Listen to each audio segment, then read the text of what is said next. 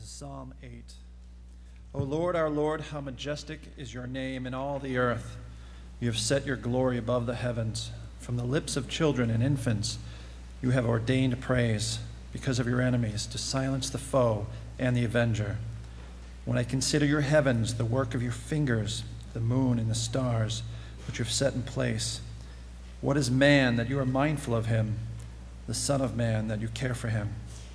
You made him a little lower than the heavenly beings and crowned him with glory and honor. You made him ruler over the works of your hands. You put everything under his feet, all flocks and herds and the beasts of the field, the birds of the air and the fish of the sea, all that swim the paths of the seas.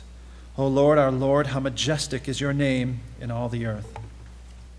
If you are just joining us this summer, we are looking at selections from the first 41 chapters of the book of Psalms, what's kind of considered book one in the Psalms, in a series we've entitled Walking with God in the Meantime, the Christian Life Through the Lens of the Psalms.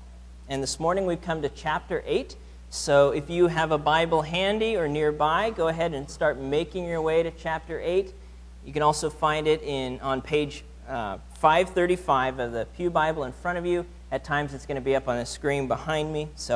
And by the way, while you're finding your way to Psalm 8, I just want to let you know that so far no one has taken me up on my offer from a couple of weeks ago, that if spending meaningful time in God's Word is something you would like help with, something just finding your way around the Bible, if it's something you'd like to do, you have no clue where to start, I would love to sit down and open God's Word together. Any of the elders would love to do that. I just want you to know I really meant it when I made that offer. So please consider that. And as you do, let's pray together as we turn to the Psalms. Lord, you are to be crowned with many crowns. You are the sovereign King of the universe. And as we open your Word, Lord, we do so with hearts that desire to hear your voice and desire to be changed by you, that you might receive the glory due your name. So bless this morning as we look into your word. In Jesus' name, amen. A couple of weeks ago, I got to see Cape Cod for the first time in my life. I know, there's a lot of firsts for Midwesterners moving to New England. That was one of them. We were there on our elders retreat and standing on the shore at Craigsville, looking out over that just vast ocean. You can't even, supposedly there's land somewhere beyond there, but it's just so massive, you can't even imagine it. And you just get this sense of how big the world is and how small you are. I mean, I'm like a little speck of sand caught between my toes in comparison to this universe. I think that sense of smallness perhaps just catches a glimpse of what David is trying to portray in Psalm 8, verses 3 through 4 of our psalm. When I consider your heavens, the work of your fingers, the moon and the stars which you've set in place, what is man that you're mindful of him, the Son of Man that you care for him? There's something powerful and stirring about considering ourselves in light of God's creation. And far greater than the ocean is the picture that David uses here of the entire universe. They say that you've never seen the stars until you've seen them from the sand hills of northern Nebraska, where my mom grew up. You go out there, there's not a street light in 50 miles. And it's as if the universe just opens itself up to you. It's amazing. You look up at that, you cannot help but think how small and weak and insignificant we are compared to the glory of God and his creation. There's something stirring and powerful about that. Yet there's also something rather unsettling about realizing our insignificance. Why should God care about me? Compared to all of this, I'm nothing. I haven't done anything great. And that unsettling feeling why should God care, that grows when we consider the fact that we live in a fallen world and we see the effects of the fall on us and all around us, what we've been calling the meantime. So this time between the promises of God to deliver us and establish his reign and the fulfillment of those promises, this time in between that. And the fallen world we live in exploits that weakness and that smallness. The busyness of this world keeps us spinning our tires in place, wondering if there's any redeeming purpose to this frantic daily life of traffic, work, school, kids, more traffic, more work, school, sleep, and then do the whole thing over again. Is there any purpose in it all? Just going around and around. The sin that pervades this fallen world takes advantage of our vulnerability, and it tempts us where we're most prone to wander. We feel that smallness. The religious cultures that we're surrounded with indict us daily. You're not good enough. You haven't given enough. You're not doing enough. God's not pleased with you. And why should he be? I'm so small, I can't accomplish a blessed thing for him. I'm too weak. I'm too young. I'm too old. I've sinned too much. I'm too out of touch with the world. Too insignificant. So there's this discouragement and a disenchantment that comes with realizing how little we are. And for some, there's even something frustrating and aggravating about realizing our insignificance. I mean, why should God even care? Hasn't he got better things to do? You know, it's interesting. You look at how Job asks a very similar question to the one that David asks in Psalm 8. Job 7, verse 17. What is man that you make so much of him, that you give him so much attention, that you examine him every morning and test him every moment? Will you never look away from me or let me alone even for an instant? If I've sinned, what have I done to you, O watcher of men? Why have you made me your target? So in other words, if I'm really that insignificant, then why can't God just leave me alone? Why does he it's like he's a cosmic bully just picking on the little guy here. And so there's this frustration. But look again at how the psalmist responds to realizing his insignificance over against the glory of God. He doesn't respond in despair or disenchantment or frustration. He responds in praise. In praise.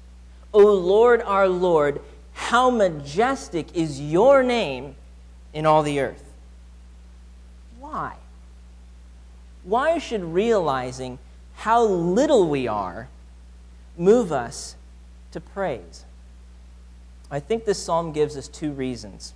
First, because realizing our insignificance allows us to see how magnificent and majestic God really is, and so to give him the glory due his name. And second, because God has chosen to display his glory through insignificant human beings.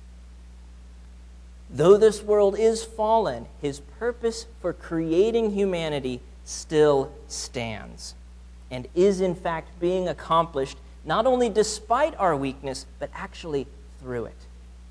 Through it. So first, humility fuels praise.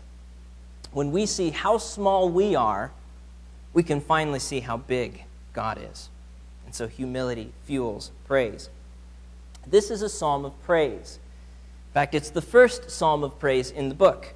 And praise in the Psalms is more than just saying the expression, praise the Lord. We use that a lot, or hallelujah.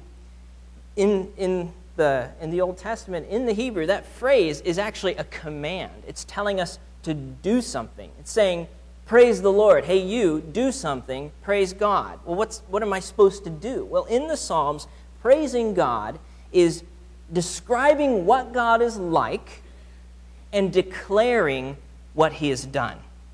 So it's describing what he's like, how amazing he is in his character, his attributes, and it's declaring what he's done, celebrating his work of creation and salvation. It's almost always public, so it's something spoken or shouted or sung in the Psalms, and it's almost always public, and it's almost always vocal. It's something we do together in the congregation, and it's motivated by the desire to make much of God. That's the heart underneath our praise. We want to make much of God. We want to celebrate Him and bring Him glory. Now, we use that phrase a lot as well, bring glory to God. What in the world does that mean? Think of God's glory as His worthy reputation. So it's all that is amazing and beautiful and worthy of praise about Him, His character, His deeds, His worthy reputation. That's His glory. And so to bring glory to God is to make much of Him. It's to magnify Him, lift Him up, make Him big. Not in an artificial way, like using a microscope to take something small and blow it up. It's not magnifying in that sense. It's much more like a telescope. So to take something that really is massive beyond comparison and bring it into clarity so that others can see how amazing and glorious this God is, to magnify God's name. It's a heart of glory in God that motivates our praise. So take a look at the first verse and see how David does this here. O Lord, our Lord, how majestic is your name in all the earth. And then, of course, verse 9 repeats it verbatim. It begins and ends with a declaration of praise. David is praising God. He's making much of Him by describing what He's like. His name is majestic in all the earth. And then the rest of the psalm, between 1 and 9, praises God by declaring what He's done. And we'll look at that in a little bit. God's name is majestic in all the earth. It is worthy of praise. And again, His name is a way of talking about His reputation. We hear the phrase sometimes, someone's trying to make a name for themselves. They're trying to build their reputation. Well, God has a name too. And unlike any other name, His name is actually worthy of celebration throughout the entire creation. His name, Yahweh, we think it's pronounced, and it's marked by the word Lord in all caps in verse 1. You ever wonder why sometimes the word Lord is in all caps and sometimes it's not? When it's in all caps, that's signifying that that's God's proper name being referred to here, Yahweh, the Lord. The same name that He revealed to Moses in Exodus 34, saying, Yahweh, Yahweh, a God merciful and gracious, slow to anger, and abounding in steadfast love and faithfulness, keeping steadfast love for thousands, forgiving iniquity and transgression and sin, but who will by no means clear the guilty. So God's name represents His magnificent character, and it is worthy of praise. The problem is that we would much rather make much of our own names than of God's, to fill the earth with our glory as though we were king. We're back to Psalm 2 from last week. But consider the difference.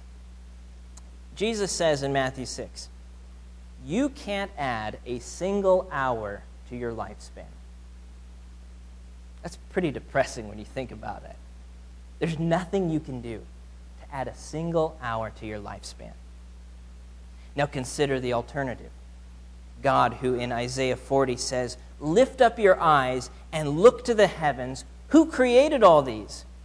He who brings out the starry host one by one and calls them each by name.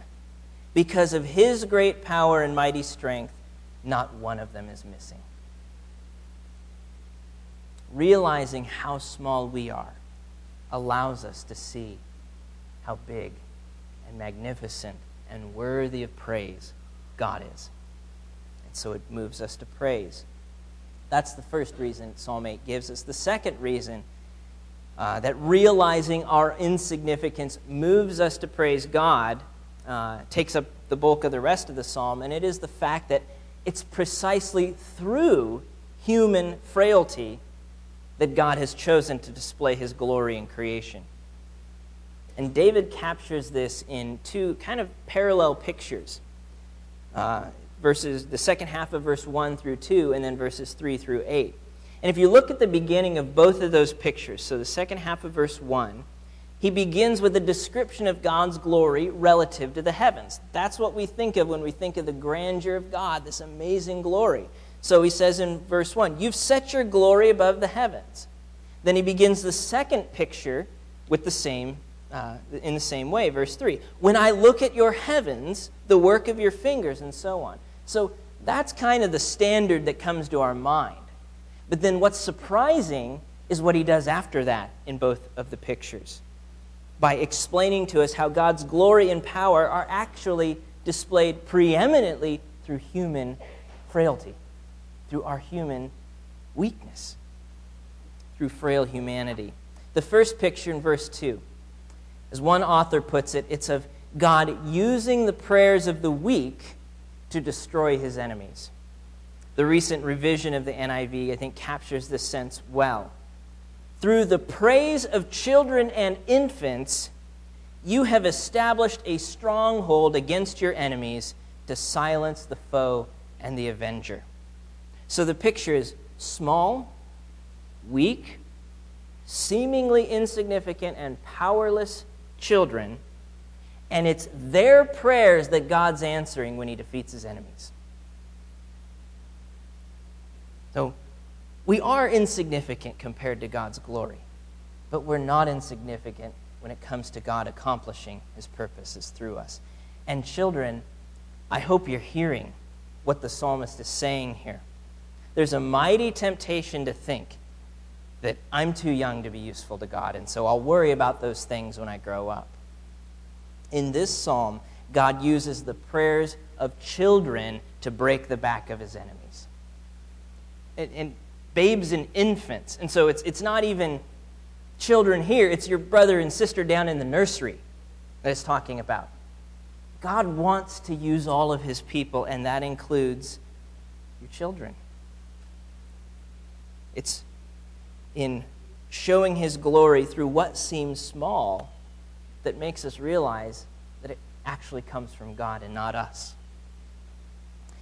The second picture does something similar. We looked at verses 3 to 4 earlier, how David marvels at the fact that God's actually mindful of us and cares for us despite our insignificance. But then he does the same thing. He shows us how God's glory is displayed through humanity by taking us back to Genesis 1, where God chose not the stars as the chief display of his glory, not the mountains, not the animals, but humans. Humans to be the chief display of his glory. Seemingly insignificant, instrumental to God's plan. Genesis 1, 26 through 28 is echoing here in the background. One author I read described Psalm 8 as Genesis 1, 26 to 28 set to music. It's kind of the picture here.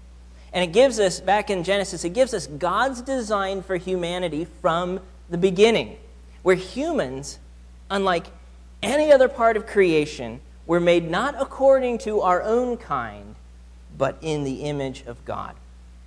And that, what that means to be made in God's image has been discussed over the centuries. But I think we can summarize it in two ways. First, it's relationship.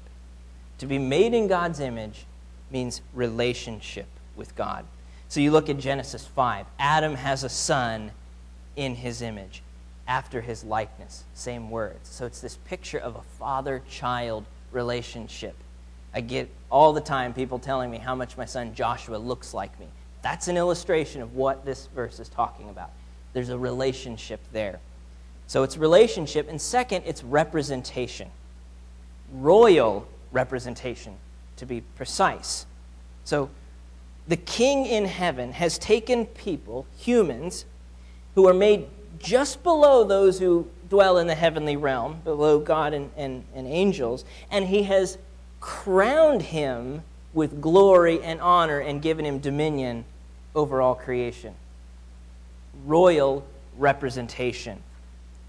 You can hear Genesis 1 echoing in the background here, reminding us that to be human is to be made in God's image, to relate to him as Father, and to rule creation on his behalf, not as tyrants, but reflecting his character, seeking his goals and his purposes, namely, to fill the whole earth with his glory and bring the whole of creation under his rule and blessing. That's what it means to be human in Genesis 1. That's God's vision from the beginning of time.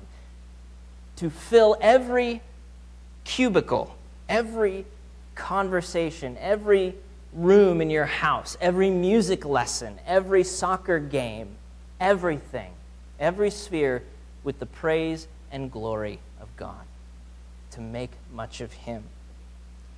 And that vision still stands. That's still God's plan. Part of the beauty of Psalm 8 is that in a book that is so honest about the brokenness and trouble of this world, here we have a voice directing our hearts upward in praise to God and backward to God's vision of creation, reminding us that his plan is still intact. The fallen world that we live in and its temptations and frustrations have not derailed God's vision, and he will, in fact, be faithful to complete it. There will come a day when the earth will be filled with the glory of the Lord as the waters cover the sea. God will be faithful. And so, we praise God. We have both a reality in Psalm 8 and a hope. God will be faithful, and yet we still have work to do, don't we? In filling this earth with God's glory. And so we praise God. And yet, if we're honest, it's a bit wearying to consider the prospect of filling this earth with God's glory. We see the world, and it's not at all in subjection to God's rule. God's praise is not on everybody's lips, barely on mine. I spend most of my days acting more like a rebel from Psalm 2 than a royal representative of Psalm 8. God's plan to fill the earth with his glory through frail humanity seems to be compromised by our weakness and our sin. So the image is distorted. The rule is corrupted. The relationship is broken. And it's interesting when we go to the New Testament and you look at the book of Hebrews, how he picks up, the author of that book, picks up on this tension that we feel. When we look at our calling in Psalm 8, and then we look at the brokenness and the sin that still persists in this world. So in Hebrews chapter 2, the author quotes Psalm 8, verses 3 through 4, and the royal representation of God's humanity. And then he explains in verse 8, this is Hebrews 2:8. In putting everything under him, that's humanity there, Psalm 8, God left nothing subject to him. Yet at present we do not see everything subject to him, humanity. Though God has given humans authority on his behalf, the world is still fallen in sin, and God's vision seems stalled, by and large because we're not very good at what he's made us to do. We can't accomplish it. But the author of Hebrews continues in the next verse, verse 9.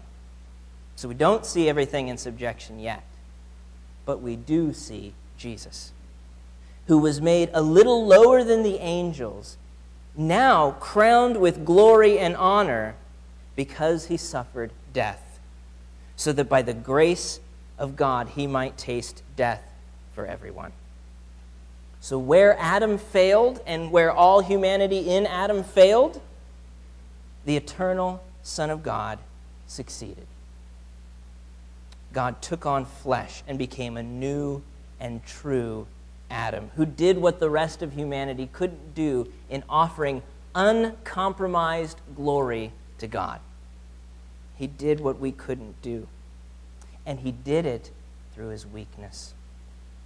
It was through his violent murder on a cross that he broke the back of evil and defeated sin and gives life to all who trust him. He was crowned with glory because he suffered death. glory, weakness. So that by the grace of God, he might taste death for everyone, and we might be reclaimed for God's purposes. So we do have a purpose. Even in the meantime, we have a purpose. God's vision for humanity still stands, and in Christ it is now possible. God is transforming us back into that image to do what we were made to do. And so we praise God. We exalt him, we lift his name on high because he is faithful and he is displaying his glory through our weakness. And as we look ahead and move forward as Westgate Church, I want us to ask, do we really believe this? Do we really believe that God can use us to magnify him and fill Metro West and New England with his glory? Or are we just gathering, do we really see this as what we were made to do and have been redeemed for in Christ? Are we small enough in our own eyes that God is big enough to accomplish it? Are we okay with being small so that we're able to die to ourselves and lay down our lives in loving and serving our neighbors and making much of God? Do we really see that this is what we've been made to do and redeemed for? Do we believe that Jesus and his cross are really sufficient to accomplish it? As we come to the Lord's table, let's consider anew what it means to be human and how through the gospel God makes us fully human. He restores that father-child relationship with God. He revives our mission as his royal representatives, all through the grace of God available into the gospel, available to us through the gospel. The message that God actually became human. He took on real flesh, and it was broken for us. That's the picture with the bread. The human flesh of God, Jesus, God in flesh, broken. That he spilled his human blood. He had to become human to rescue humans. He became a new Adam and spilled his blood. That's the picture in the cup. This meal is a visible picture of the gospel.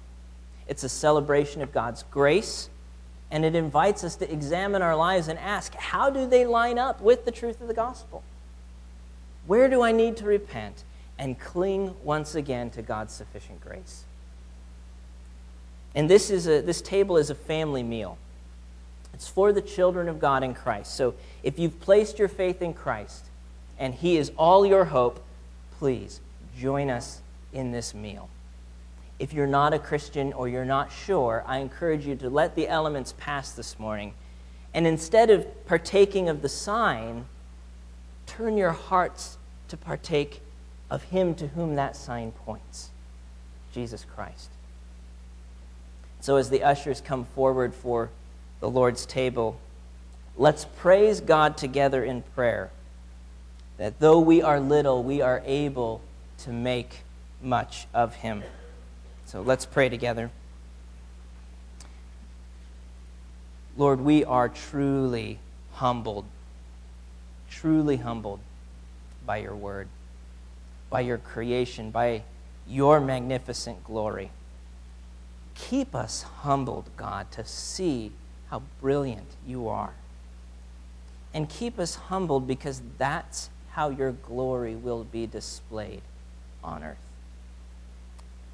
May your gospel truly change our lives daily. We ask it in Jesus' name. Amen.